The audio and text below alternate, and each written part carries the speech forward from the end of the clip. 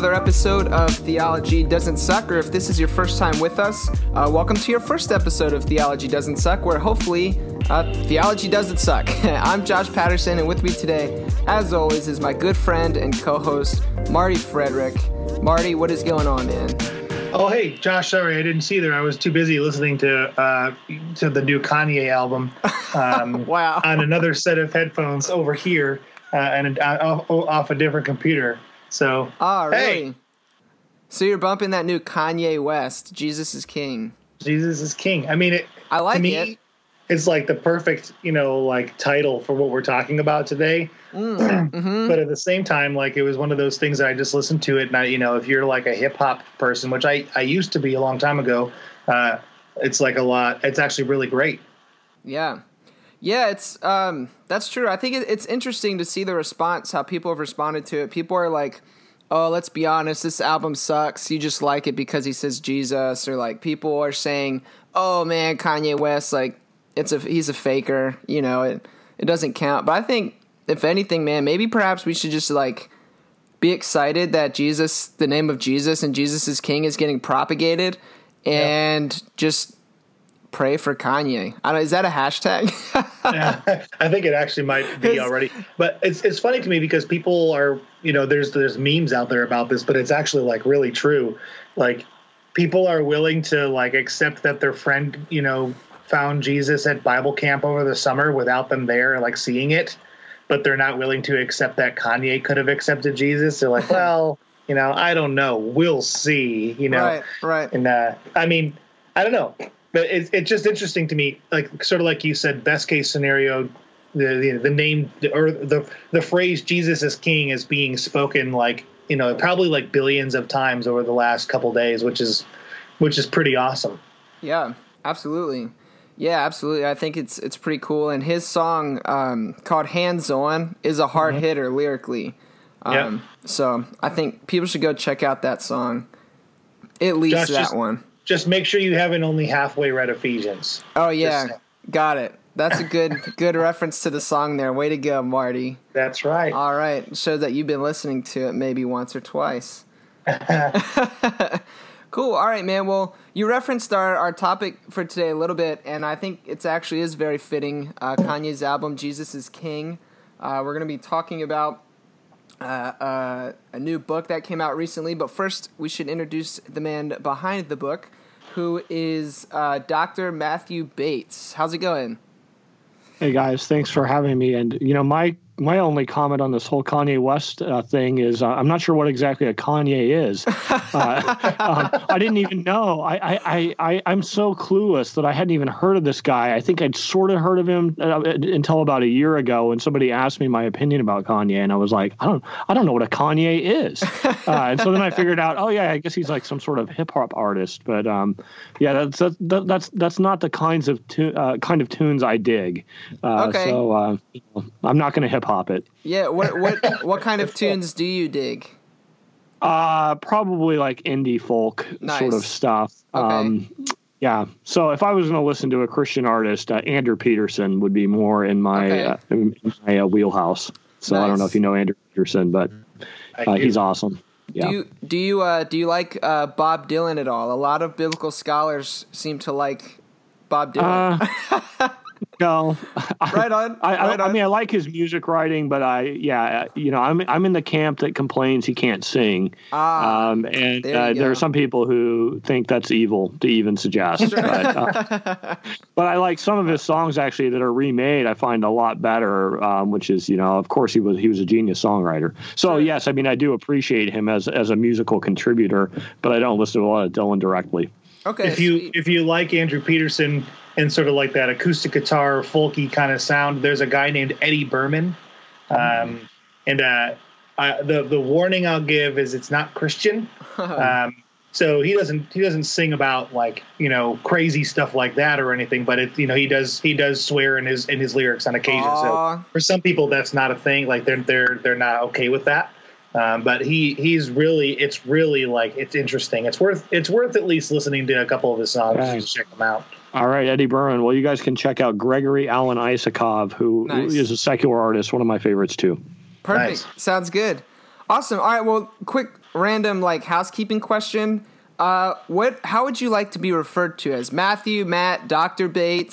Just Matt. Just Matt. Perfect. Or, or you just got to go on full on. You got to go, Dr. Matthew Bates, PhD, sir.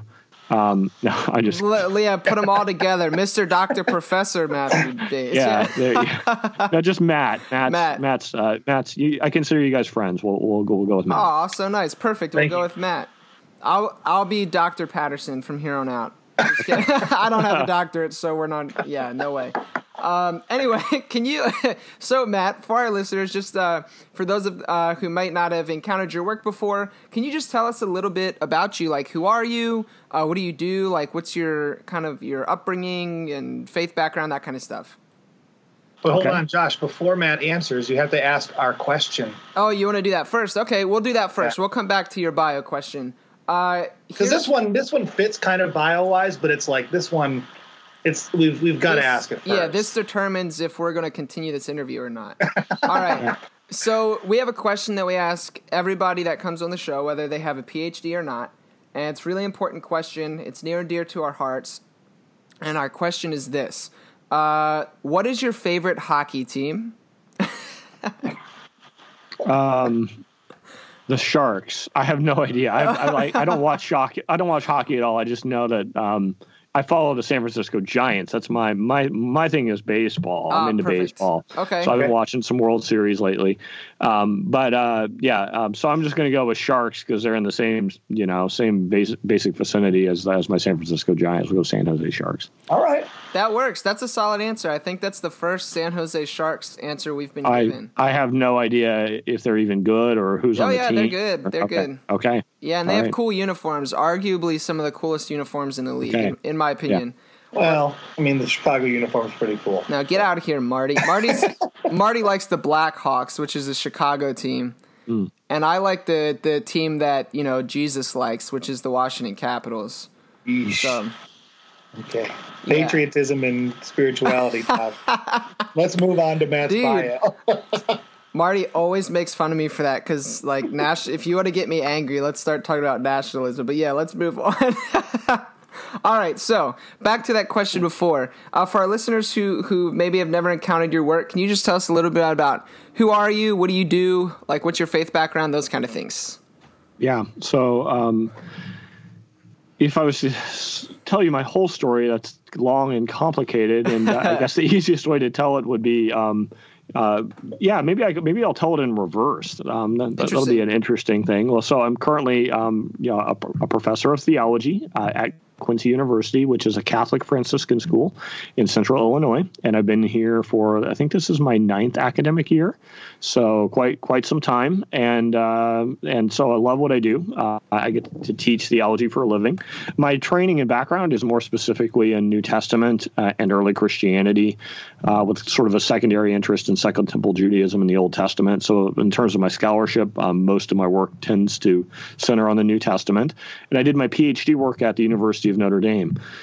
So you're kind of like checking out my story here. So the last, 15 years of my life have been as part of Catholic higher education, but I'm not Catholic, nor have I ever even remotely been close to becoming Catholic. Interesting. There might have been a sense of which whenever I first came to Notre Dame, I kind of wondered, I wonder if I'm going to be really challenged in my Protestantism.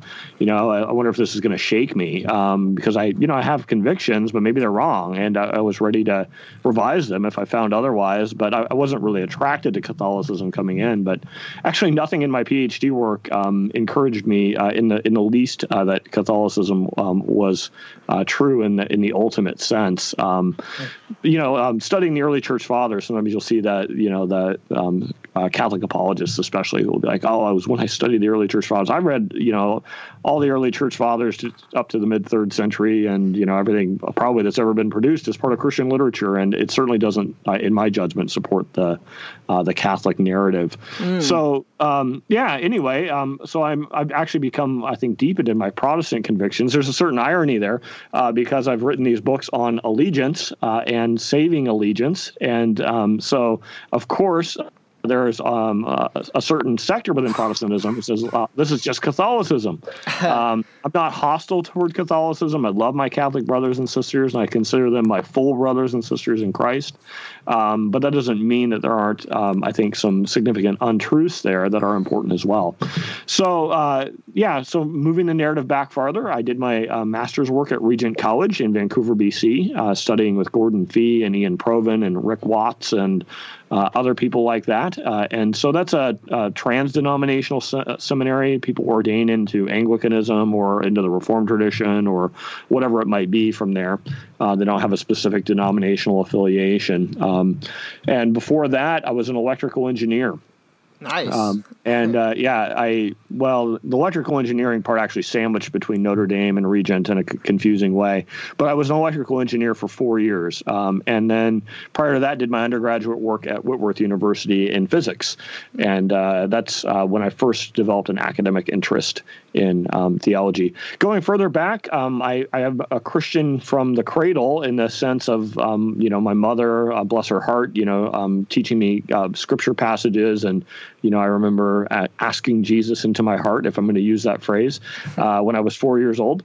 So I remember things going way back when, but we weren't churchgoers until I was in junior high. I was sort of like pietistic, like everyone should have a relationship with Jesus, and that's all that really matters kind of thing. But my parents weren't anti-religion, but also were not probably very interested in institutional Christianity, at least at that phase. So, anyway, that's probably enough of my story to get us going. So I don't really have a strong denominational background, Protestant by conviction, but I teach at a Catholic university and love my Catholic brothers and sisters and see them as my full brothers and sisters.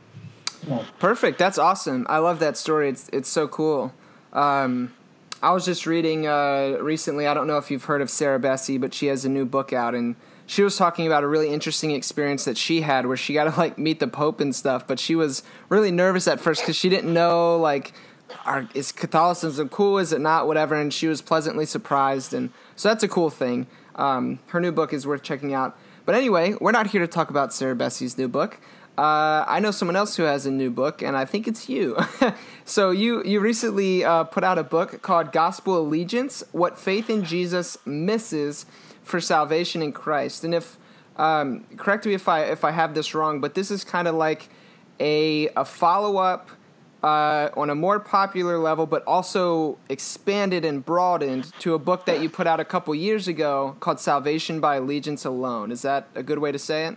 Yeah, that's a good summary. So Salvation by Allegiance Alone was maybe a slightly more academic piece. I tried to write it as accessibly as possible, but the main conversation partners were sort of the academic world. And Gospel Allegiance is equally scholarly in the sense that it's informed by the same scholarship, but the conversation partners are more pastoral, and I try to draw out more pastoral implications. So it's for every Christian, for Christian leaders, for whoever it might be, but the conversation is oriented toward pastors. But yeah, what you say is accurate. What would maybe make it different than Salvation by Allegiance Alone is that I really do try to go deeper on core issues. So Salvation by Allegiance Alone is kind of like a wide-ranging biblical theology of salvation. It's still just a sampler, as those are vast topics, but it tries to hit the most important points within a biblical theology of salvation. And Gospel Allegiance really is trying to articulate a core model about faith, works, grace, the gospel, how they all relate to one another properly. So I'm advancing what I call the Gospel Allegiance model in this book. Perfect. Yeah, so you touched a little bit on who is this for, but I guess my other question would be, why did you write this book? What problem did you see that you're trying to solve, if I could put it that way? Yeah, well, the problem is, I think, the largest problem within Christianity today that I'm trying to solve. And that problem would be the idea that faith or belief is something mainly cognitive, or that it's reducible to trust. So on the one hand, if you ask people what faith is, they might think, well, it's believing certain things. about God, about the world, about salvation, about Jesus dying for my sins, or they might say it's trusting, that Jesus died for my sins, and without denying either of those two as being significant. What I want to argue is that the word in Greek, pistis, means something more like allegiance when we're talking about ultimate salvation.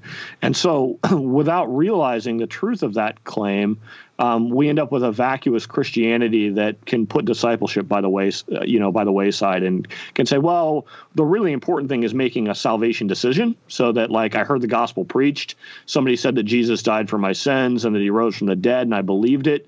And when I believed it, a transaction took place and I was saved.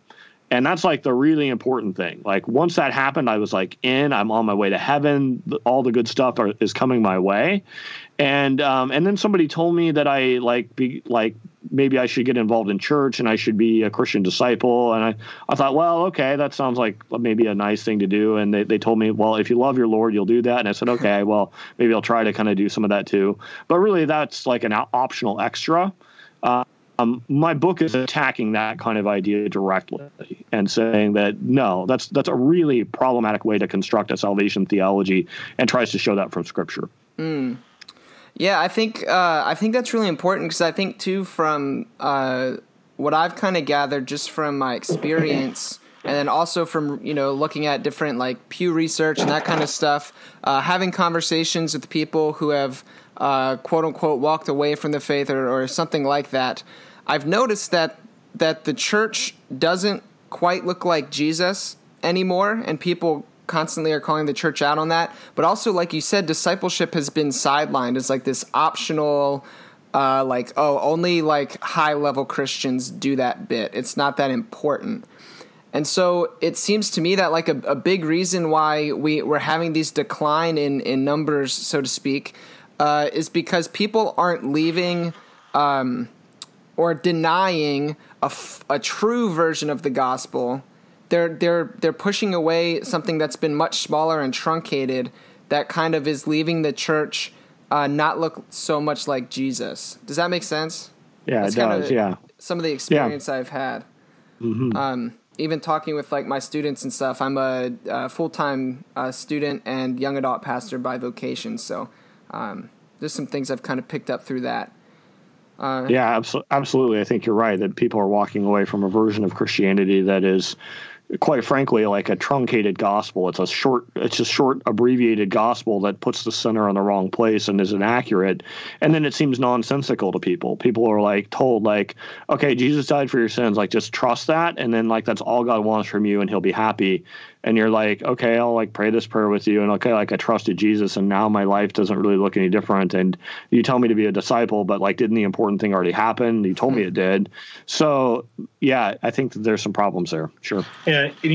Josh and I met because we both worked together at a church, and that church was very well known for sort of taking the transactional aspect of salvation and making it, almost reachable for literally anyone to do in a fake way by having a connection card with a box that you could simply check and turn in with your name on it, and then you never had to do anything else. And so it was phrased, that the words were phrased in, I would like more information on becoming a follower of Jesus. Mm-hmm. But it was communicated as, if you'd like to become a follower of Jesus, check this box, and then we'll be in touch with you and we'll get you some resources to continue in your faith. But I can honestly say, I can count on one hand in the 2.5 years I worked there that I saw someone check that box and then actually like continually come back and like make faith important and grow in their faith, because the church wasn't doing a very good job discipling in the first place. Mm-hmm. But I don't think that's there alone. And so I don't think we can let the church off the hook by saying it's just that one, because I think that does tend to be, it makes it an easy way for a report to be ran on Monday morning for all the pastors to look at and say, wow, look at the awesome work God's doing through us, because 7 people checked that box. So now we can pat ourselves in the back and feel like we've done a good work, and that's it. Mm-hmm. But it does become very transactional. And I think that one church does it, and they're like, well, we've got to get on the cutting edge and do something like that too. Otherwise, we're missing the boat. How do we know who's becoming a follower of Jesus? Well, the fruit. Never mind the fruit. We just need to know that they've made that choice. So yeah, Josh and I both have worked in a setting where that idea of even just baseline transaction salvation was considered to be legitimate, authentic, saving faith and understanding of the gospel, even if the message that day was on giving. Say, well, I can't believe no one became a follower of Jesus today. And Josh and I would say, we can't. So, because you didn't share the gospel. But yes, so. Perfect. Yeah, sweet. So, so this might sound like a weird question to ask because we're talking about a truncated gospel. Before we jump into some of your content, could you, if you had to put the gospel into a sentence, what would you say? Well, it could either be one really long sentence, or I could make it short. I think that one way to summarize it would be to say quickly what it's not. I don't think the gospel is not Jesus died for my sins. That's not the gospel. If we're going to have like a one sentence summary, that's just not accurate enough. A more accurate one sentence summary would be that Jesus has become the saving King. Perfect. Thank you. Sweet. Yeah, Jesus is the saving King. That's brilliant. Yeah. And so Kanye's onto something. Kanye is onto something. Yeah, Jesus is King. I mean that's exactly. He's got the center. Yeah, that is the center. So yeah. Yeah, that's awesome. So you touched there on, you said, what the gospel is not, and in your book you actually laid out 3, I think, common things that people would attribute to and say, oh, this is the gospel. And so I just wanted to run through those 3 things with you. The first thing you said, the gospel is not vague Christian activities. What do you mean by that? Well, yeah, part of what I mean by that is that, gospel everything becomes gospel nothing. And that part of what happens within Christian circles is that people know that the gospel is important. Like there's a psychological sort of response that you can get from people. Like if you say something about the gospel, everyone's like, the gospel is vital. So whatever you're saying must also be vital. So just by mobilizing the gospel language rhetorically, there's advantages. And so people recognize that. And so then whenever you're teaching about the Bible as a whole, you might be like, well, we're doing the gospel project. Or, well, it actually doesn't not really about the gospel per se. You're kind of turning it into a vague Christian language, sort of linking it to the whole story. And that's problematic, or you might just, kind of tag the word gospel in to your book's title or subtitle as a way of making it seem important or relevant when your book isn't really about the gospel at all. It's about something kind of tangential. So I've seen this happen with a number of books. I don't want to name names in this particular case, as that might be uncharitable. But nevertheless, I think that we see that there are a variety of different kinds of uses of gospel in the church in this kind of overly vague general way, where it becomes a cipher for the whole Christian story, or for making a salvation decision. And that's actually just kind of distant from what the Bible says more precisely about the gospel. So whenever the gospel becomes everything, it becomes nothing, right? It just becomes an empty slogan that we use to kind of, to try to steal the psychological perks from, right? As we want to get an emotive response from people, or we want them, even worse, it can be a marketing slogan. People just want to sell more of this or that. So they add the word gospel into their book's title in order to try to achieve that. And I think it's even become cultural.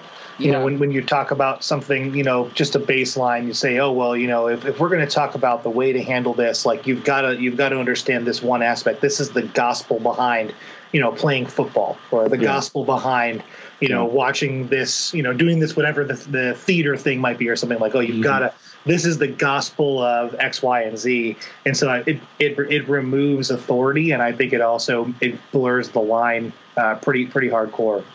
Yeah. Yeah. Yeah, absolutely. So the next thing that you say the gospel is not might come to a shock of some people, maybe not. I know this is something that I have taught a way long time ago and have since stopped doing, but you say the gospel is not the Romans road. Yeah. Yes. So the Romans Road is it's probably that would probably be lingo that resonates more with a slightly older demographic than folks your age or maybe even my age, but certainly the people who are in the age 50 to 70 kind of crowd.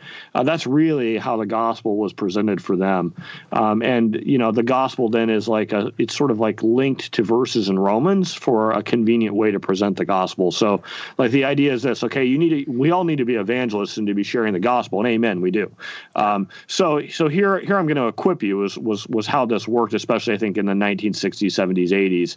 I'm going to give you this Romans Road so you can lead people with Scripture through the saving message of Jesus, and so then they can make a salvation decision. So the first thing people need to know is that God is righteous. So you find the book in Romans where it talks about God's righteousness, all right, which there's a number of passages in Romans that would mention God's righteousness. And then next you move to the idea that, in light of God's righteousness, all are condemned. So then you go and you find the verse that says, all are condemned and fall short of God's glory. Okay. So then you have to say, okay, well, in light of your condemnation, you need a friend, right? You need some help. You can't earn your salvation. So then you might take them to a verse that talks about the wages of sin being death.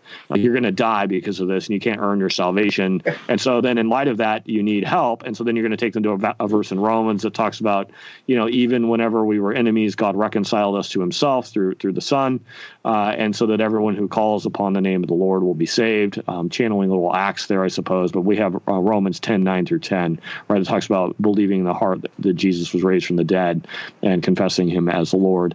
So you lead them through that to a confession that Jesus is Lord, which is on the one hand that's true. There is that connects to certain saving facts.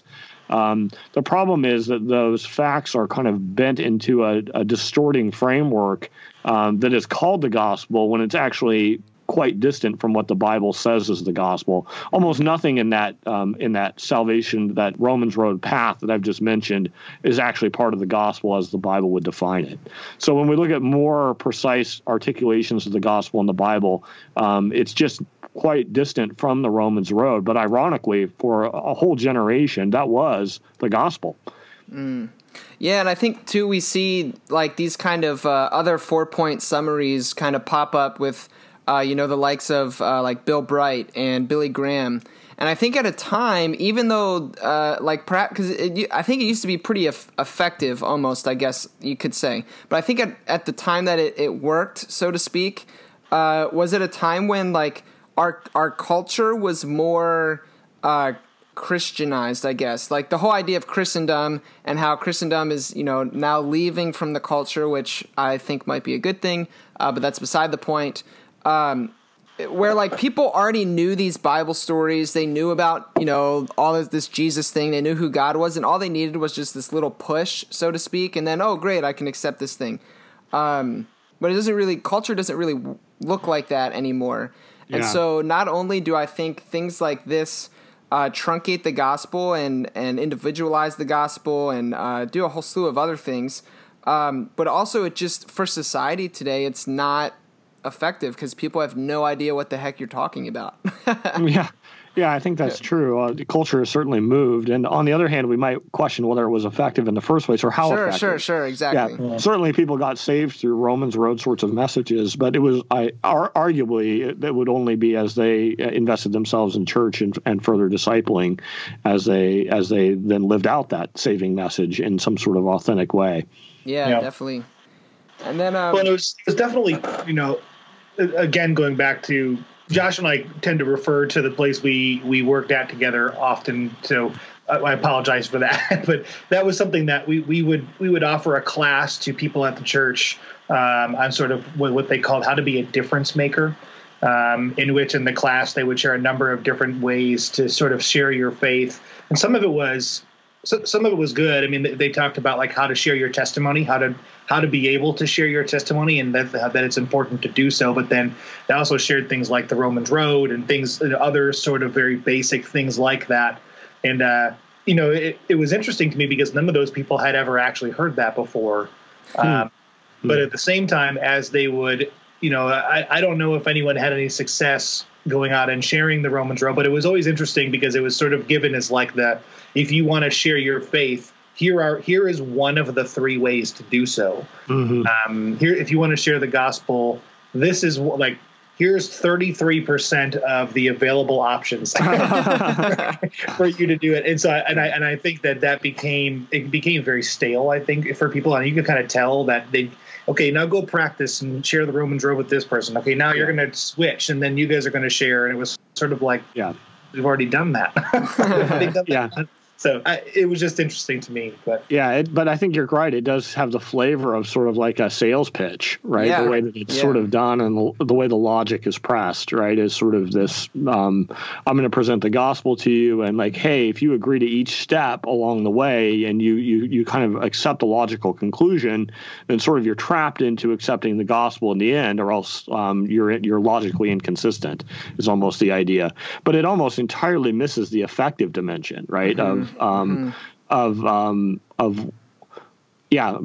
beyond that, like, why would I commit to Jesus as Lord, or what does that even mean, right? Like, I trust that he died for my sins and that he's the Lord of my life. Well, because of works being dangerous, Lord of my life becomes a vague thing too, right? What does that mean? It just means I'm trusting that he is indeed the Lord, and and that I trust him as that. As you press for further definition, like, whatever it means, it doesn't mean work. So stay away from that, right? Yeah. And keep going, right? Right. Yeah. And that ties nicely into the third thing that you say the gospel is not, which I guess out of all of them would be the most quote unquote controversial, depending on who you're talking to. Although I'm a fan of this point, but you say the gospel is not our justification by faith. Yeah. Yeah, so that would be a little more scholarly way of framing it. That would be probably most popular in the Reformed tradition, would be to equate the gospel with justification by faith, or something along the lines of Jesus's righteousness counting in our place. He gets our sins, we get his righteousness. There's a double exchange. Even if those things are true, that doesn't mean that they're the gospel, or it's not what the Bible says about the gospel. So I'm trying to be really precise there. And I think what has happened is including justification by faith within the gospel, and this is really the legacy of Martin Luther.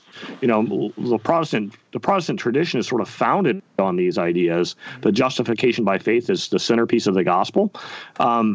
Whenever we begin to get more precise, it's actually not true that justification is part of the gospel, nor is faith part of the gospel.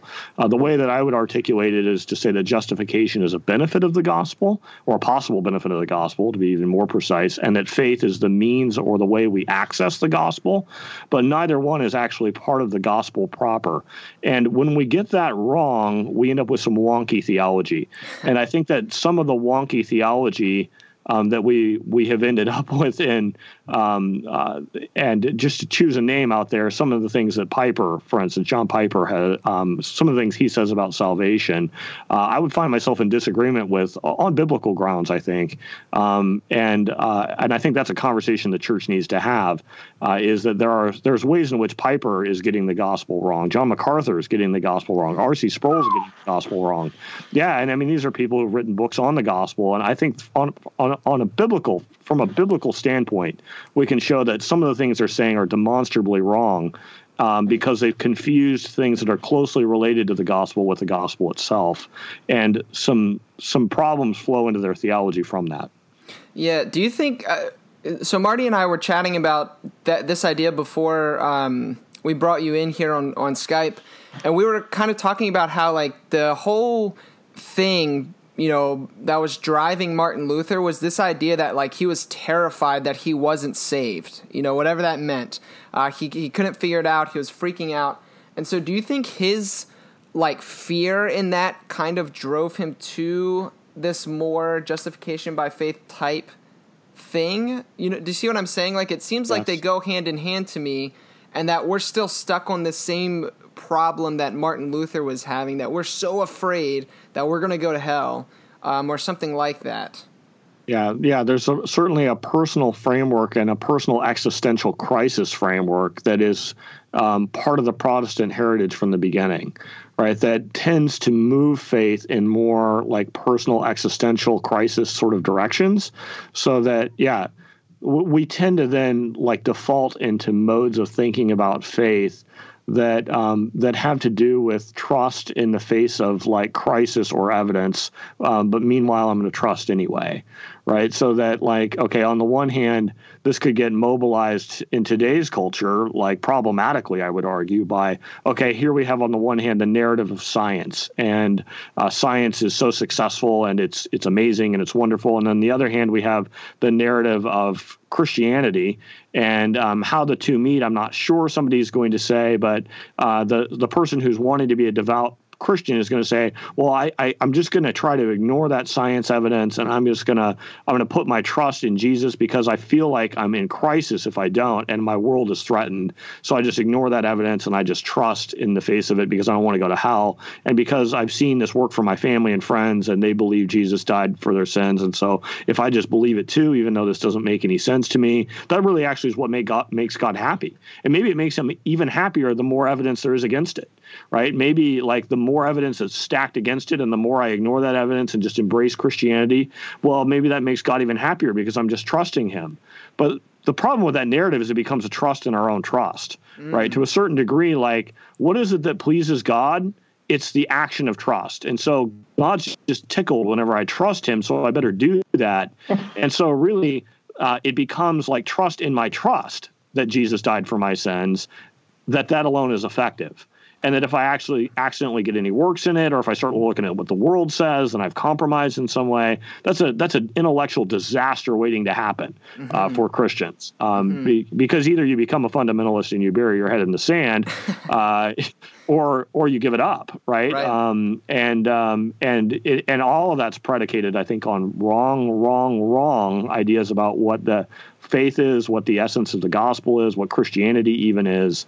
And it's frankly, the fruit of that stinks and has been destructive in the church. So anyway, I'll let you ask a follow-up questions. I feel like I kind of got up on my podium and started preaching there. No, it's good. And that's good. Yeah. Go ahead.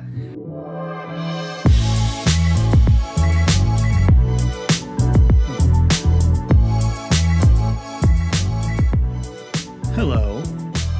You are listening to the Theology Doesn't Suck podcast. Dude, Marty, no. That's people don't want to hear it that way, man. It has to be more enthusiastic like this. Do you love Theology Doesn't Suck? Have you been listening to this show because you truly believe theology doesn't suck? No, dude. What? Dude, it's so nerdy. Like, people don't think that's genuine, man. That sounds so weird. It needs to be something like this. It needs to be like, hey guys, like, I don't know if you realize, but we have a patron feed, and it's so awesome because like you get a lot of really cool stuff, and you just have to give us some money. Yeah, but we can't just straight up be like, hey, yo, give us your money, because that's like, people don't want to do that either. It's disrespectful to our listeners. Okay, so how about we do something like this? How about we do like, hey guys, it's Josh and Marty from Theology Doesn't Suck podcast, and here's the thing. We love doing this podcast, but as you probably know, it takes a lot of effort, and like we've got an awesome guy behind the scenes named Matt who does like all of our awesome editing and all that stuff, and it takes equipment and time, and so like one of the things that we love about today's day and age is that there could be people out there that love our show so much that you just want to support us. And so, Josh, we started this awesome patron feed, and like, Josh, how can they find it? Like, what kind of stuff should they look for? Well, yeah, and then we could tell them then, like, hey, go to patreon.com/theologydoesn't-suck, and whereas for as little as $1 a month, right, you could become a patron. And we have some different, we could tell them about the different tiers, where some tiers gives you access to a Facebook group specifically for patrons that allows you to do things like submit questions to be asked on episodes, submit questions for bonus content, which, hey, bonus content is a part of another tier, some bonus episodes that are, close to the public. So we could tell them those kind of things, right? Yeah, and one other thing we could do, which would be really cool, Josh, is like every once in a while just because we're really good people, we could like send them stuff either digitally or like through actual mail.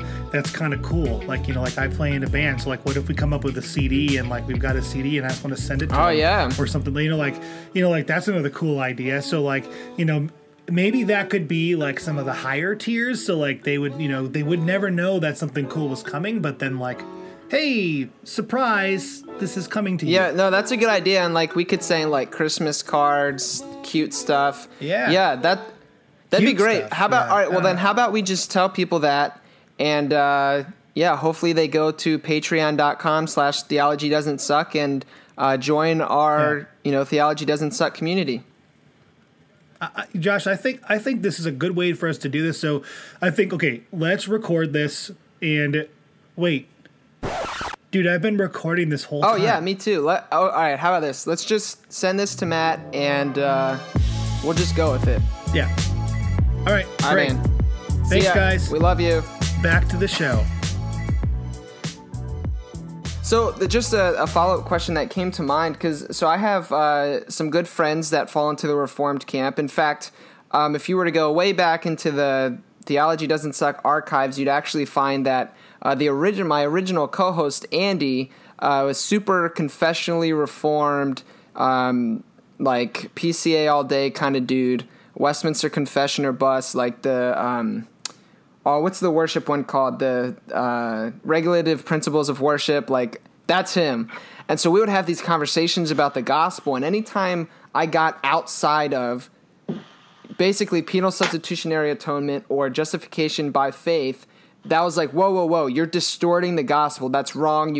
You're adding to the gospel. That's just the social gospel. That's just whatever. That maybe that's a result of the gospel. But why do you think why is that fear there? There seems to be a lot of fear that it's like somehow this like heretical idea to suggest the gospel is anything different than justification by faith.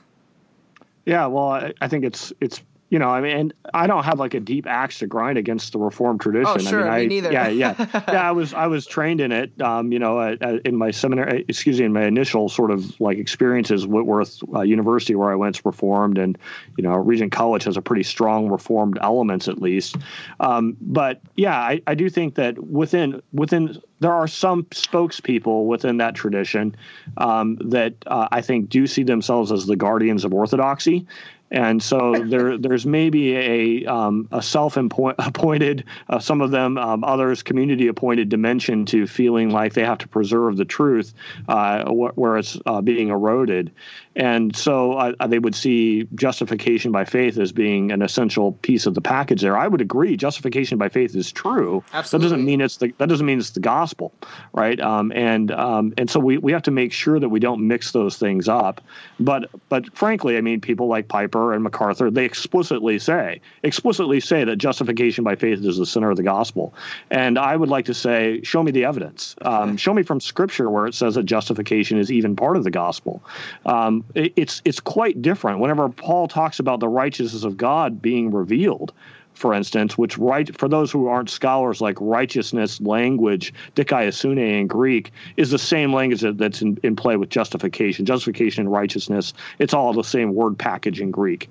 So when Paul talks about the revelation of the righteousness of God in the gospel, he doesn't say that it is the gospel. He says the gospel reveals it.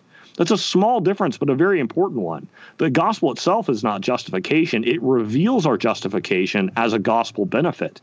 And that's quite different, because that means that justification is not actually interior to the gospel, but is something that we get whenever we respond positively to the gospel as an effect of the gospel, just like we would get sonship and daughtership, or we would get glory or other things that you might list that are benefits that accrue. But that doesn't mean that it is the gospel, or that it means that to respond to the gospel adequately means that we've affirmed justification by faith. The gospel is something different than that. And when we put it inside, some weird things begin to happen. Yeah, and I think one of those weird things that begin to happen is, and this is a serious question I have for you. I mean, I know the answer you're going to give, but I posed this question to my students the other day, to my high school students, and they looked at me like I was crazy, and then I read to them some quotes from people who say just the opposite. And the question is then, did Jesus preach the gospel? Because there are legitimately people who say, no, Jesus did not preach the gospel. And I say, oh, well, that's a bummer. Yeah. Well, it's because often, you're right. They've linked it to justification by faith. And, people who have that view that Jesus didn't preach the gospel would tend to see that as something that has not yet been revealed by God. Well, it's predicated on Jesus' accomplished work on the cross. So how could Jesus possibly preach the gospel? And then others would say, well, no, he did preach it because he prophetically knew he was going to die. So he preaches the gospel in the sense that he's preaching his own atonement in advance. I would say you're missing the point, all of it, right? Like that's not quite what the point is. The point is that the gospel is that Jesus is in the process of becoming king. That's the gospel he's proclaiming, right? So when Jesus goes forth and proclaims, the kingdom of God has drawn near, what he means by the kingdom of God is he means God hasn't been ruling in the way he's going to in the future. Like, God is sovereign, he's always the king, but his kingship, he has deliberately allowed his kingship to be obscured in some way. He's allowing the world to run off the rails, okay? It would appear that way at least, and allowing the nations to have their way, to allow Israel to experience the consequences of its own folly. But one day God's going to grab control again, and he's going to do so through his king. And whenever this king comes, this king is going to be a human king. He's going to have to, because that's the only way in which God has ordained to rule creation is through his appointed agents, right? God wants to rule creation through humanity, and through humanity as humanity is at its best, as humanity is fully imaging God, right? That image is not occluded, that image is not eclipsed, that image is not clouded in any way, but it's a full image of God. And so here comes Jesus as the incarnate one, right? Well, that's why that's part of the gospel. Well, that's why incarnation is absolutely essential to the gospel, who takes on human flesh and then follows the path of the cross in his obedience and then is exalted to the right hand of God. So Jesus is actually preaching that one day he will become the exalted king who will rule as that interface between heaven and earth, as the fully human one who is fully divine, who then rules on God's behalf. And this is all about to happen. That's what the kingdom of God, that's what Jesus, the kingdom of God has drawn near. Well, how does he know it's drawn near? It's because he's just been anointed as the king, right? He's been baptized, and at his baptism, the Holy Spirit comes upon him, which means he's now become the Christ, right? Before that point in time, he's like chosen by God and advances the Christ, but that hasn't been historically actualized yet. At his baptism, he becomes the Christ, historically, right? And then he is the king. And the rest of the story is about the way in which he arrives at his throne. Like, he's chosen as king, but not ruling as king yet, because he doesn't have his throne yet. His throne is given to him at his ascension. So Jesus is proclaiming that this is all about to take place. So Jesus does preach the gospel, and it's the gospel of his own enthronement. Man, so Kanye West really is onto something. He probably he needs to know. we gotta send him this episode and get his endorsement. Absolutely. Yeah. Get him on next week. Goodness gracious. Send him a copy of Gospel Allegiance. I will. I'll send it to him. I actually have a question kind of going along with that. So I'm hearing there's sort of undertones about this throughout, and you've kind of mentioned this a couple times, Matt, just the idea that sometimes the term gospel, and we've talked about this, the term gospel is kind of thrown around flippantly.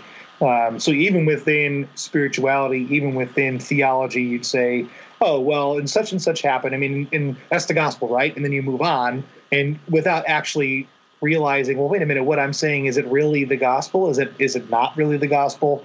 And so as you've been talking in the last couple of minutes, the question that's been resonating in my mind, which, some people would get thrown out of working in a church for asking this question. And I think some people lately, I think of people like Marty Sampson, have essentially been asking this question. And I guess the question is, why is the gospel important? Yeah. Well, obviously the gospel is important because it's the proclamation of Jesus, right, and his kingship that is, on the one hand, just the objective truth that he has become the king. So regardless of whether the world at this point in time recognizes him as the king, proclaiming that Jesus has now become the king, right, is on the one hand just an affirmation of the truth of the universe. So we need to like help people root their lives in what's true about the universe on the one hand, and as part of that gospel, like acknowledging that he's become the victorious king, that in dying for your sins and taking on human flesh and being raised from the dead, he has resurrection life that he can share with you through that resurrection, right? And that on this path toward which he became king, then he sends the Holy Spirit, right? After he attains the throne, what's the first thing he does? Sends the Holy Spirit. That all of this is what empowers our ongoing allegiance, so that opportunity to acknowledge Jesus' kingship and to turn away from other kinds of claims on our lives that are ones that are going to be non-fruitful for us, because they're not rooted in reality. They're rooted in some sort of idolatry. So on the one hand, our eternal salvation is at stake. I would be traditionally minded in the sense that, there's eternal life here. We could have a complex conversation about hell and what exactly is intended there, as I wouldn't have, totally traditional ideas about that, but certainly would say that God is just and he will punish the wicked, right? And that's not in doubt, and there are eternal consequences to our saving decision or not. All that's at stake. And but just for this earthly life, like living in light of the truth, is one that's going to be a rewarding life, even if it's a life that looks a lot like weakness. So we have to just get in touch with reality. Would be kind of what I would say as why does the gospel matter? Because it's the truth about the universe, the ultimate truth. Yeah, it's and I try to get my students to see this too. We've been working through a study called "Following King Jesus: How to Know, Read, Live, and Show the Gospel," and it's based off of the work of Scott McKnight. Yeah, is the Tara Beth Leach? I think. Yep. Is that, yep. Yeah. I haven't been able to work through it, but I've seen it as I work closely with Scott in the sense of we're on the same trajectory, and he's certainly a friend in the field. Absolutely, yeah. And so I'm trying to get answer this question to the students. Like, the gospel matters because it's a truth about the world as it is now. It's not this afterlife insurance policy that you get. Like, your life here and now matters. This earth matters. Our bodies matter. Like, relationships matter. All that kind of stuff. And I think part of the reason people are asking that question, Marty, why is the gospel important, is it's because they've been giving the truncated version of the gospel. I know we keep coming back to that, but I genuinely believe this is, like, Matt, I think I would agree with you. This is the pervasive, maybe the most important issue, distortion, whatever, within the Christian faith today, and it's causing people to walk away from what they think Christianity is. And I think it's heartbreaking. But I think the way that perhaps maybe we can turn onto a positive note, and the way that we kind of, at least you seek to kind of bring a solution to this, is in your book you say perhaps we shouldn't be thinking so much about faith, but maybe about allegiance, and it's based on this Greek word pistis. So can you give us the rundown of that? Like, what are you talking about? Yeah. Okay. Well, the word pistis is the noun, and the verb is pistuo in Greek. And so traditionally these are translated as, on the one hand, faith and to believe, right? So the noun faith, the verb to believe. And that's because partly we don't have a faith verb in English, right? We can't faith something. I can't faith. That doesn't make sense, right? I believe we can use. So part of it is just the limitations of English language have made those the traditional translations. But scholarship over the last 40 years has really called into question whether or not the faith works construct, on the one hand, is helpful or accurate, whether or not we've fully nailed that down. And the pioneering work of E.P. Sanders, a scholar who wrote a book called Paul and Palestinian Judaism, he really launched what's called the New Perspective on Paul. And within this conversation about the new perspective on Paul, one of the things that Sanders pointed out is that Jews certainly seem to believe that doing good good works was important, but they had mechanisms of salvation in place, right? That they believed that this was what it meant to be faithful to the covenant. And that if they fell short, it wasn't like they were condemned. They didn't have to have perfect obedience to the law in order to experience salvation, because they were born within it, the covenant, and because the covenant itself provided for forgiveness of sins. Like if you sin, well, there's the Day of Atonement. There's sacrifices you can bring, and so on and so forth, so that they weren't hung up over the idea of perfection. So on the one hand, maybe some of our ideas about works and how they relate to faith need to change. But the word itself, pistis, scholars have shown, and I think some of my work has tried to highlight, that the word means also faithfulness. And this is actually a common understanding of pistis. It's not rare that it means faithfulness. And so, if I was to give an example of a place where it means something more like loyalty in Paul's letters, we could look at one example would be Titus 2:10, where Paul says that slaves should not steal but should display all good pistis toward their masters. Slaves should not steal but should display all good pistis toward their masters. He's not saying they should display all good trust in their masters or all good faith in their masters in the sense that their masters are worthy of their trust. It means that they should be faithful toward them, that they should show loyalty to them or allegiance, right? So that Paul then says that slaves should display all good loyalty or allegiance or faithfulness or fidelity to their masters, right? And that's the same word pistis that is translated as faith or belief in some other contexts in the New Testament. Another example that would be more pertinent for salvation would be in 2 Thessalonians 1:4. Paul says, "We boast about your steadfastness and pistis in all the persecutions and trials you are enduring." So we boast about your steadfastness and your pistis because it's equated with steadfastness or is paralleled with steadfastness. We would expect it to be an external quality that can be displayed that is akin to steadfastness.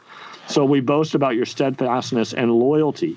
Or your allegiance and all the persecutions and trials you are enduring. So Paul's commending the church there for their obedience to Jesus as the Lord and their steadfastness and their loyalty to him, as the text goes on there and speaks about the Lord being revealed from heaven. He's going to take vengeance on those who don't know God and don't obey the gospel of our Lord Jesus.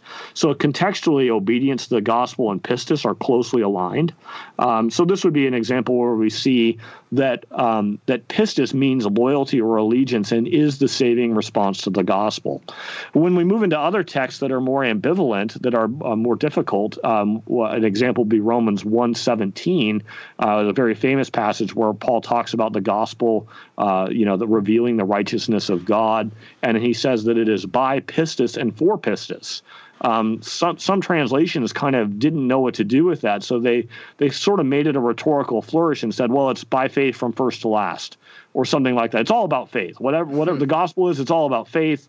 But really, you could do a real careful study of the prepositions Paul uses there, the by faith, for faith, and you can make a strong case that this means something like by loyalty, for loyalty, or by allegiance, for allegiance, so that the righteousness of God that we get that's associated with justification is actually connected to our faithfulness, our fidelity, our loyalty to the Lord Jesus, rather than believing in him as Savior. Yeah, and I think all of that fits really nicely in kind of what you lay out as like the purpose of the gospel. And you say, the purpose of the gospel is the obedience of faith, pistis, among all people groups. What then does the Bible say is the primary purpose of the gospel? The allegiance of the nations to Jesus the King. So it all ties in really nicely, but I think you first have to get the Jesus is King bit to see how then pistis and allegiance plays into that, because it all kind of fits within that. I don't want to call it metaphor because I truly believe Jesus is King, and I mean that. But you see what I'm saying? Like it all kind of works together there. Totally, yeah, and that's why part of the work I felt I needed to do beyond salvation by allegiance alone and gospel allegiance was to really drive that home by looking at the gospel. Like in Salvation by Allegiance alone, I think I maybe spent a page or two on the gospel, a couple pages, but in this I spend really 3 chapters developing like what is the gospel, and let's demonstrate from Scripture that this is actually the gospel. Let's demonstrate from Scripture that Jesus is Lord, or Jesus is the Christ, or Jesus is the Messiah, is consistently put forward as a climactic moment in gospel declarations. Let's look at that, and then in light of that, good theory about how words mean things suggests that the portion of the available kind of meaning of the word pistis, it can mean trust, it can mean loyalty, it can mean faithfulness. What part of that word is most likely actualized in context? What's being mobilized? Well, all of it is being mobilized on the one hand if we get into lexical theory, but as that's disambiguated, the royal context is going to front ideas of loyalty or allegiance. That's the argument. So I'm not saying that every time the word pistis appears in the New Testament it means allegiance. It manifestly does not. I mean, there are places where trust is a much better translation. But there are other places where it does certainly mean something like allegiance. And when we look specifically at texts that have to do with ultimate salvation or a response to the gospel message, it's a holistic response to the whole gospel, which climaxes on Jesus' kingship and is not necessarily just an affirmation that the atonement works or that the atonement is effective or something like that. And that's, if I was to, again, where's the problem, especially as that's been articulated in Reformed theology? The gospel has really been focused on the atonement. Without denying the atonement, without suggesting that the atonement isn't part of the gospel or isn't important, that's not where the energy lies. It lies on the enthronement, right? So that's the way I quickly summarize for people is that the climactic energy of the gospel is enthronement more than atonement, and that therefore pistis, the word faith, aims more at enthronement than at atonement. Yeah, it's not so much that a common understanding is that the cross is the center of the gospel. That's a nice sounding thing. But then once you get into the weeds of things, you start reading, you're like, wait a minute, perhaps it's not. Jesus' enthronement, like you're saying, the kingship of Jesus is the center of the gospel. And so I recently came across something, and maybe it's silly that I hadn't heard this before, but I was reading in a comment section recently, people were talking about what's a bad sermon you heard recently? And somebody said, in church today, the pastor preached this message about lordship salvation. He wanted to say that Jesus is both Savior and Lord, and that's the gospel, or something like that. And that's so bad, so wrong, I can't believe I go to this church. And this idea of lordship, lordship salvation, or the lordship gospel, or something like that, was used as a pejorative, and I didn't know what that was, and so I looked it up. And then I was like, well, wait a minute, that doesn't seem bad. Yeah. What? So right. Would this model fit within that? Yeah, camp? Absolutely. It does. It's closely related to that. And lordship salvation was something that was a term that was coined around some of John MacArthur's work. And on the one hand, I've been critical of MacArthur because I think that there's room for him to improve his nuance about what the gospel is, and especially about what faith is and how that interfaces with works.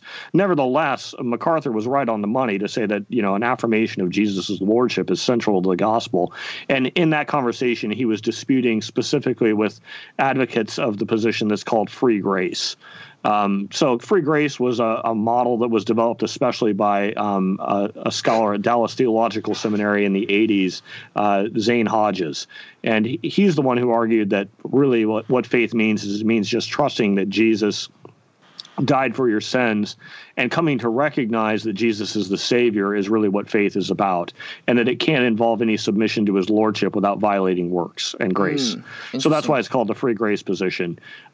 It's never been a position that's been popular amongst scholars, certainly in certain small evangelical quarters. It's got a firm purchase even still today. But if there's, I think, one... if there's something that I hope my book smashes, it would be the free grace movement. Yeah, absolutely. I think that my book shows that the free grace movement is way off course, dramatically off course, and shows it from Scripture, and shows why the ways in which those who are part of the free grace movement are speaking about the gospel, about faith, about grace, and about works, why all those are problematic, and that how all those combined are a distortion that leads people away from the actual gospel of Jesus' kingship. Yeah, so what, I guess this is a more technical question, but then what is the difference then between the free grace position and the justification by faith? Because again, when I speak with my more Reformed buddies, works is definitely off the table. And I think, so like, what's the difference there? What are they? What's MacArthur arguing about? The classic Reformed position would be that works are mandatory. Just John Calvin says it explicitly. Luther says it explicitly. I mean, it's so the classic Reformed position is that good works are mandatory, but they're not meritorious. Okay. So that they don't. Your works don't contribute to you earning your salvation in any kind of way. But once salvation is granted by faith alone, once you're justified by faith alone, and that's sort of the cipher for all of salvation within this initial paradigm. Well, then after that, then logically, then sanctification can flow. Now, sanctification isn't chronologically separate from justification technically within Reformed theology. They both flow out of Christ and out of union with Christ, but there is a distinction that's made between justification and sanctification. And justification then would be something that is by faith alone, and then within sanctification, your good works can flow through the Spirit's assistance. Okay. So justification by faith alone then is something that is central to the Reformed tradition and central to my own convictions too. Absolutely. But I don't think it's part of the gospel. Gotcha. Yeah. And whenever you make it such, weird things begin to happen. I'm happy to talk more about weird things that happen. But yeah. No, it's super interesting. That was helpful for me. Like I've always seen those two come up, and sometimes, if I'm honest, I almost made them synonymous with one another. But I know that there was a difference, and so that was helpful to break that down. So that was maybe even more just a personal, like I'm being selfish kind of question. Oh no, that's okay. Yeah, I mean, if I could speak more specifically to some of the problems that happen, like for instance, John Piper, in his book, what's it called, The Future of Justification, where he and N.T. Wright had a little dispute, right? That little spat. And Piper was responding to Wright's very strong royal gospel. I mean, Wright articulates a royal gospel that I think it's fair to say is congenial to some of the things I'm saying. He doesn't say it in the same way. Anyway, so Wright responded back eventually to Piper, but some of it has to do with how justification properly fits within theology. And I think part of how Piper had responded to Wright was to say that if indeed the gospel's center is Jesus has become the king, then that's not good news because I'm condemned as a sinner, right? Like, how could it possibly be good news that Jesus has become the king, because that doesn't actually do anything for me? It just means I'm under God's wrath. I'm judged, right? Because I'm not righteous. And without having Christ's own righteousness, then I'm without any hope. Well, on the one hand, that's true. But when you make it part of the gospel, what happens is you've mixed up the benefit with the gospel itself. And so within the gospel proper, Jesus' death for our sins is part of the gospel, but our appropriation of it is not part of the gospel. Whether you personally respond to it is your response to the gospel, not the gospel. Mm-hmm. So by locating it within the gospel, what ends up happening is you end up having to trust, right, in order to get justified. And that justification then becomes part of the gospel itself rather than something that flows from the gospel. And there are ways in which that connects to a theology of election. Mm-hmm. Like that you are already chosen in Christ before time began within Reformed theology, and so you're already justified in the sense of your eternal perspective, right? Even though historically that has to be worked out for you, and that justification is actually part of the gospel itself, right? It's what saved you. So it's all kind of networked and packaged together in ways that become problematic. But I think on the other end, if you see that in fact the gospel is good news for everybody, and that response to it is something that flows from that, and then that your righteousness flows from response to the gospel rather than being interior to the gospel, it allows you to unhinge election from the gospel in the way that the Reformed tradition wants to package. So again, this is not a polemic against the Reformed tradition, as I don't think my perspective is particularly Arminian or Reformed. It's genuinely an attempt to do something that I think that obviously has connections to all that, but is its own system. Sure. But I think there are some problems within classic Reformed theology that I hope the model can help deal with. Yeah, absolutely. Yeah, so that's good. You touched on, actually, that was one of the three objections, I guess, that come up against this royal gospel proclamation. And another one that you pointed out is the different gospel in Galatia. Can you speak to that? yeah, that would be kind of the classic defense then of justification by faith as interior to the gospel, is that, that Paul in Galatians 1:6-7 warns against, anyone preaching a different gospel, let them be anathematized. And, it says it again, if anyone's preaching another gospel. And then when you begin to inspect Galatians, well, justification by faith seems to be the central theological issue that's at stake. And so there's then a connecting of ideas. Then one then begins to think, well, what must the gospel be then? Well, it must be justification by faith, since that was the issue that was troubling the Galatians, and that we don't have as clear a statement of Paul of any kind of concern over any of the elements of the royal gospel, those 10 elements, right, that I would argue form part of the full gospel.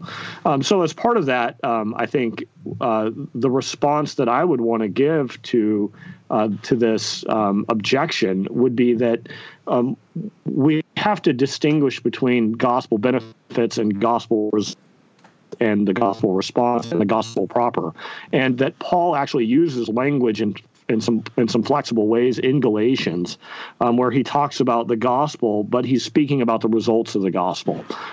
Technically, this is what linguists call metonymy, where you speak about a result to actually talk about something proper. Like the example I give in the book, that would be like if you came over to my house for coffee, and I said the pot's on, right?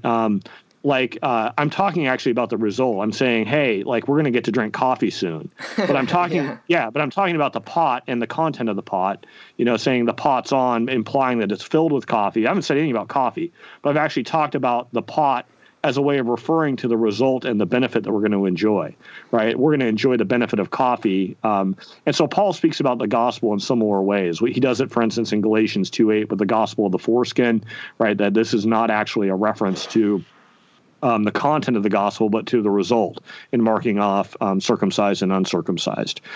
Similarly, I would argue that's what's happening here, as Paul's speaking about a result of the gospel, justification, and using his language in a metonymous way to speak about this larger sort of thing. But that doesn't mean the gospel isn't royal. So anyway, I think that what's happened is there's been a confusion because of Paul's somewhat plastic way of speaking about the gospel. Okay. Yeah, it's sort of, that's a little more technical discussion, and you might need to follow up on it in the book itself to kind of get the nuance of what I'm trying to say. Yeah, well, the whole point is that we want people to buy your book, so that's good. I guess so, yeah. Amen. Absolutely. Yeah. So. Yeah, and so I guess I have one more objection I want to bring up, and then I have a question about the Trinity, and then I guess we'll wrap things up here to be honorable to time. Unless, Marty, you have something else you would like to bring up. But I think another objection that people have brought would be one, again, that you reference in your book, but it's the idea of the thief on the cross. Wait a minute. Jesus tells this dude, you'll be with me tonight in paradise. How is that allegiance? Yeah. It's funny actually, because I was sharing this material with a friend at a restaurant, and that was immediately what he brought up, right? What about the thief on the cross, and and I was like, I know I need to handle this in my book then, So I think that actually when we pay really careful attention to what Jesus says, he doesn't tell the thief hey, just trust in me and in my sacrifice for you, and you'll be with me in paradise. The thief actually, Jesus doesn't say to the thief, nor does the thief say, I'm trusting only in you. Right, we sort of infer that from the narrative, and that might be a fair enough inference that the thief is somehow trusting in Jesus' accomplished work on the cross. But that's more what a narratival reading than it is anything that's actually said. What's actually said by the thief is something very specific. He says, "Jesus, remember me when you come into your kingdom." Jesus, remember me when you come into your kingdom. Right, so he's actually just acknowledged that Jesus is the coming king. Right? Yeah. When you come into your kingdom is an affirmation. He's saying, Jesus, one day you're going to rule over me. And when you do, remember me in some way. So he's made a pledge of loyalty or allegiance in a tacit way, right? He's sort of acknowledged, hey, Jesus, you are the future king, and I acknowledge your kingship. So this is a form of loyalty. Right? He hasn't lived a life of loyalty, no, but he's confessed loyalty to Jesus, and he expects Jesus to be able to reward him in the coming age. So I think that we can see this as an affirmation of allegiance to Jesus the King. Perfect. Sweet. All right. Well, the last thing I wanted to ask you which is unfortunate because there's so much content in your book. I think, like I said, we could have done like 4 or 5 different episodes with you on your book. But you did a really cool thing. It was a brief part of the book, but you talked a little bit about the gospel and the Trinity. And I think that's important because, at least in my mind, and it could just be because I have a poor understanding or something, I think there's some atonement theories that don't really sit right with me because I think it distorts the Trinity to some extent. And so I think you did a healthy job, a helpful job of speaking about how the Trinity kind of works together through this gospel. Can you just kind of walk us through that? Yeah. So, yeah, one way of compressing the gospel and sharing it in brief compass would be that it's actually a Trinitarian story. It's about the Father sending the long-promised Son, right? And this long-promised Son takes on human flesh, dies for our sins in accordance with the Scriptures, and is raised on the third day, and then is enthroned at the right hand of God so he can send the Spirit. The Father and the Son can send the Spirit to us. And so then Jesus will come again to rule. So within that kind of way of compressing the story of the gospel, we see the coordinated actions of Father, Son, and Spirit, right? That the Father sends the Son, and so that the Father and the Son can send the Spirit. And this is exactly what the heart of Trinitarian theology would be to see those as the historical realizations of eternal relationships, right? That the Trinity, properly understood within classic Christian theology, would be eternal relations of begetting and breathing forth, right? That the eternal Father begets the eternal Son, right? And that they breathe forth the eternal Spirit, and that they're all the three in one God because they share the same substance or essence, but nevertheless, they're all one God. And as part of that, then we see that why is it that Christians have always prized the Trinity as something that's essential? Well, we see it's because it's actually codified in the gospel. If you compromise the Trinity, you've actually compromised the gospel, and vice versa, right? That Trinitarian doctrine is about the Father sending the Son so that they can send the Spirit, and that's actually the very story of the gospel. Right, so whenever we say the Nicene Creed or the Apostles' Creed at church, the Nicene Creed especially, right, wants to speak about the relationship between the Father and the Son as homoousios, or same substance, wants to speak about the ways in which they relate to one another. That's really actually a more elaborate way of articulating the gospel. Awesome. Yeah, that's so good. Thank you so much for that. I don't know if you noticed, but Marty and I both popped a smirk when you said homoousios. This is completely tangential, but the church that we used to work at together, they wanted to add this thing called theological moments into the sermon. And so they'd be like, all right, here's our theological moment for this particular series. And because everything else wasn't theological. Yeah, nothing else was theology. Gotcha. Yeah. But so they did this thing where they talked about homoousios and homostasios. And I realized they're both, I think I got the right word, they're both pretty closely connected, but they're not the same. And they were using them backwards. And so I went to the head, my boss, the head pastor, and said, hey, look, we're using these backwards. Here's the history. This is the councils, because they were using them even at the wrong council to tell the story. And so I was like, that's not right. And so he went to the main guy, the founding pastor, and was like, hey, we're using this wrong. And the guy was like, yeah, but the story's better, so we're just going to tell them this way, and they're not going to know any different. So they were using the words incorrectly, and then I went to challenge the founding pastor on it. Like, I emailed him like, hey, can we have a conversation about this? Can you help me understand why we're doing it this way? And I got reamed out for it like you would not believe. It was extremely ugly, and like I got accused of like going over my boss's head and like, how dare you undercut my authority? Like, it was ugly, like finger in your face, screamed at for this thing. So that's why Marty and I smirked, but that's completely tangential. So maybe we'll send them this episode so that they can hear about that. Yeah. Well, in just in Christian charity, you're going to send the episode. Just in Christian charity. Yeah. No, sweet. Awesome, man. Well, thank you so much for taking your time to chat with us. It's been such a helpful conversation. I mean, I think there's so much more you have to offer. Perhaps if you thought your time with us was worthwhile, we could work something out to have you back on in the future. Sure, absolutely. Because I really enjoyed our time together. So, yeah.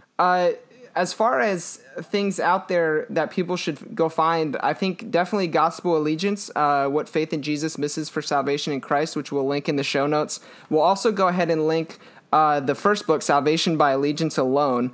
I think for those of you who are more just want to have all the information you can get, reading both of them together was super helpful for me, and I think they'll be helpful for you as well. And then also, the On Script podcast has been a big-time favorite for me. I've been listening to On Script for, a long time now. Definitely I was still listening to it when I worked at the Church with Marty, which was years ago. So is there anywhere else that you would like to point people where they can find you? I just have a website, or you can connect with me on social media. I'm on Facebook and Twitter. So, Okay. yeah, either one. Website, MatthewWBates.com. Okay, perfect. I'll be sure to link that as well. Yeah. All right, Matthew. Well, again, All right, guys. Hey, thank you so much. Yeah. Thanks, Joshua. Thanks, Marty. Thank you. Yeah, great. Have a good one for listeners as we sign off here. Matt, I have a special sign off, I always say, and it's better than Marty's. My sign off is Go Caps. Go Blackhawks.